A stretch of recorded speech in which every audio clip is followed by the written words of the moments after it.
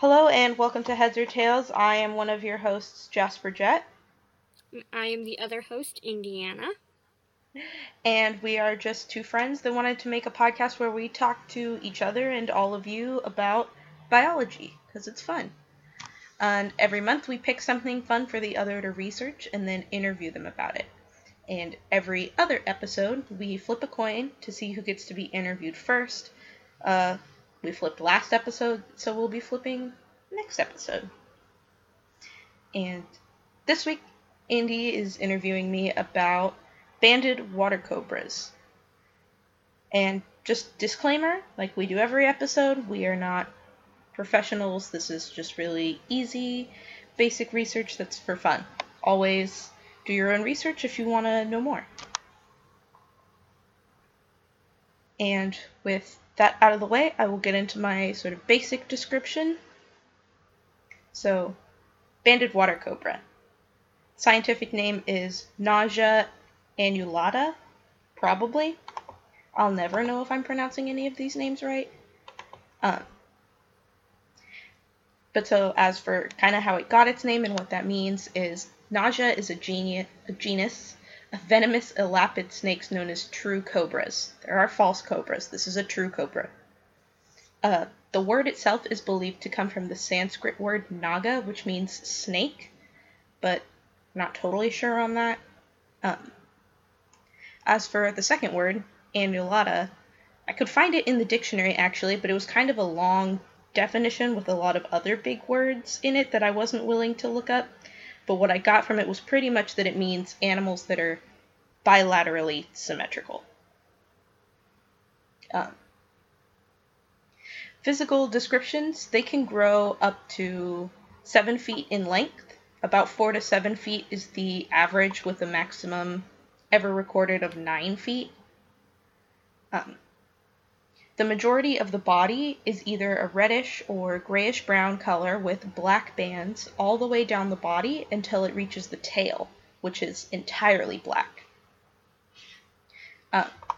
They look very similar to the false water cobra. See, I just said there's false cobras and true cobras. This one's a false cobra. It hoods up and everything like a regular cobra, but it does not belong to the genus Naja. False water cobras exhibit mimicry, which I won't get super into because I would like to do a separate episode on this snake one day. It's one of my dream pet snakes, but it's only for experienced keepers. But they're really good for comparing to the real water cobra. They are similarly colored. They have black bands all the way down the body as well. But the real water cobra's bands are much more solid and thicker. False water cobras also have black markings that go from the eyes along the sides of the head. So it kind of looks like a cute little mask, very pretty. And their bands go all the way down the tail instead of turning solid black at the tail. And with all of that, I am ready for your questions, Indy. Okay, so my very first question is, where does it live? So they are native to parts of Central and Western Africa, and as you can guess by the water cobra part of the name, it is mostly aquatic dwelling and is hardly ever found far away from water. So along lakes and rivers, in foresty areas, just well-wooded terrain where cover is sufficient. If you find rivers or lakes, that's where you'll find this. All right. My next question after that is, what does it eat? So they prey almost exclusively on fish, with the occasional amphibian, anything that strays close enough to the water, is in the water. But I doubt that they would turn down any other prey, like rodents, like you would feed snakes in captivity. Other water snakes do eat rodents in captivity, but in the wild it's almost exclusively fish. Very, very cool. My next question is, we know it's all black and white and stuff, but are there any color morphs? So I couldn't find any, and it usually is difficult to see morphs in species that aren't commonly kept or kept as pets, since since color morphs and mutations do occur in the wild sometimes, they're a lot more rare, and those individuals usually have a much shorter lifespan. Since they stick out, they either can't blend in to hide from predators and are eaten, or stick out too much to hide and hunt for prey and starve. Well, that dovetails nicely into my question and kind of answers my next question, which was, have they been domesticated? Yes, it does go right into that. So the short answer is no. And you can interpret the question two ways, and the answer is still no. Are they kept like pets? No. I couldn't find anything about it. And for anyone who isn't aware and is thinking like, of course nobody keeps it, it's venomous. No, there are keepers that keep venomous snakes. It's a little dangerous, but... and it's definitely not out of the question that they're kept in zoos or something like that, but they're not really kept as pets. If you want to interpret it as, are they domesticated like cats and dogs? No, no snakes are. They're all wild animals. Okay, well, my next question, since obviously people don't keep them, is, are there any cultural significance around this snake? There usually are for cobras in general in certain places of the world, but I couldn't find anything for the banded water cobra in particular. They're not very well studied. It was actually hard to find information on them. They're not super well documented or anything. Well, those were all of my questions, so what did you find in the little documentation there was? So in what I could find, I did find a little bit about how, while they may be slow on land, they are excellent swimmers, holding their breath for up to 10 minutes, and they can dive up to 82 feet or 25 meters, which is absolutely crazy. I wouldn't have thought that they could dive so far. The banded water cobra also is only one of two species of water cobra in the world, the other being the Congo water cobra. Their venom also is not well studied, but we do know that it is a neurotoxin, so affecting nerves and nerve tissue. But they're not really known to be super aggressive. As most snakes aren't. Most snakes aren't known for being aggressive. They'll all run away if approached first, or give you a fair warning before biting, but this one also will usually run away, especially if it's in the water, because it's pretty fast. On land, it may rear up and show off its just sweet hood that they have, but they normally don't make any forward movements towards you and only bite when provoked. So, don't provoke it.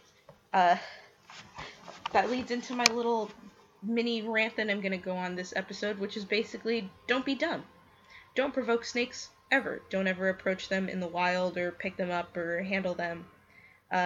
Doesn't really matter how sure you are that it's non-venomous or how confident you are in ability not to get it, especially if you're not like a professional.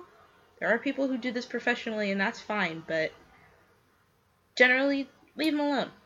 A lot of snakes have really good mimicry, like the false water cobra that I mentioned earlier, or they just look really similar. So you could think that they're safe, but they're not.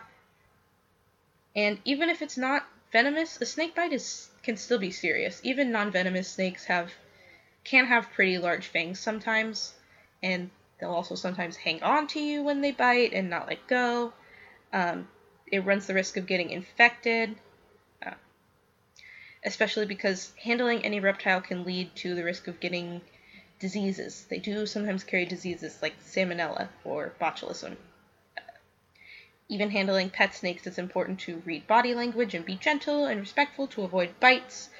And remember not to touch your face. And also wash your hands, like we should be doing all the time, but especially after handling reptiles to avoid sickness. And that's what I've got. Alright, so once again, I am Indiana. And I am Jasper Jet. And you can find our podcast at Heads or Tails 20 on Twitter, Heads or Tails Official Podcast on Facebook, or email us at Heads or Tails Official Podcast at gmail.com, particularly if you have any questions for us about the next topic that you want us to answer for you, which, Jasper, what is my next topic? So, your next topic is going to be the golden poison frog. I think it's called. I forgot to have it pulled up. Golden poison frog. So, cute little tiny frog. Ask any questions you want about it. There'll be something posted on the Twitter for you to reply to.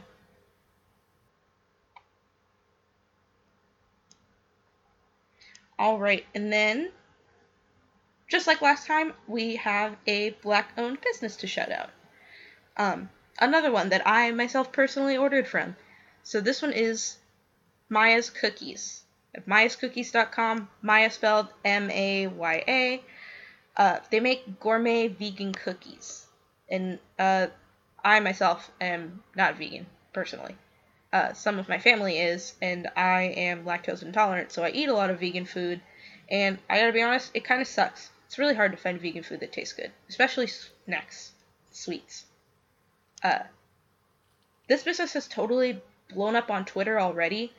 And so orders take sometimes about 2 weeks to be shipped, but I gotta be honest, like, I ordered a pack with almost all the flavors in it, and it was well worth the wait and the price. No joke, I ate them all in, like, one day. They're all good, every flavor. There's tons of really cool, like, they're gourmet cookies. They've got really cool flavors.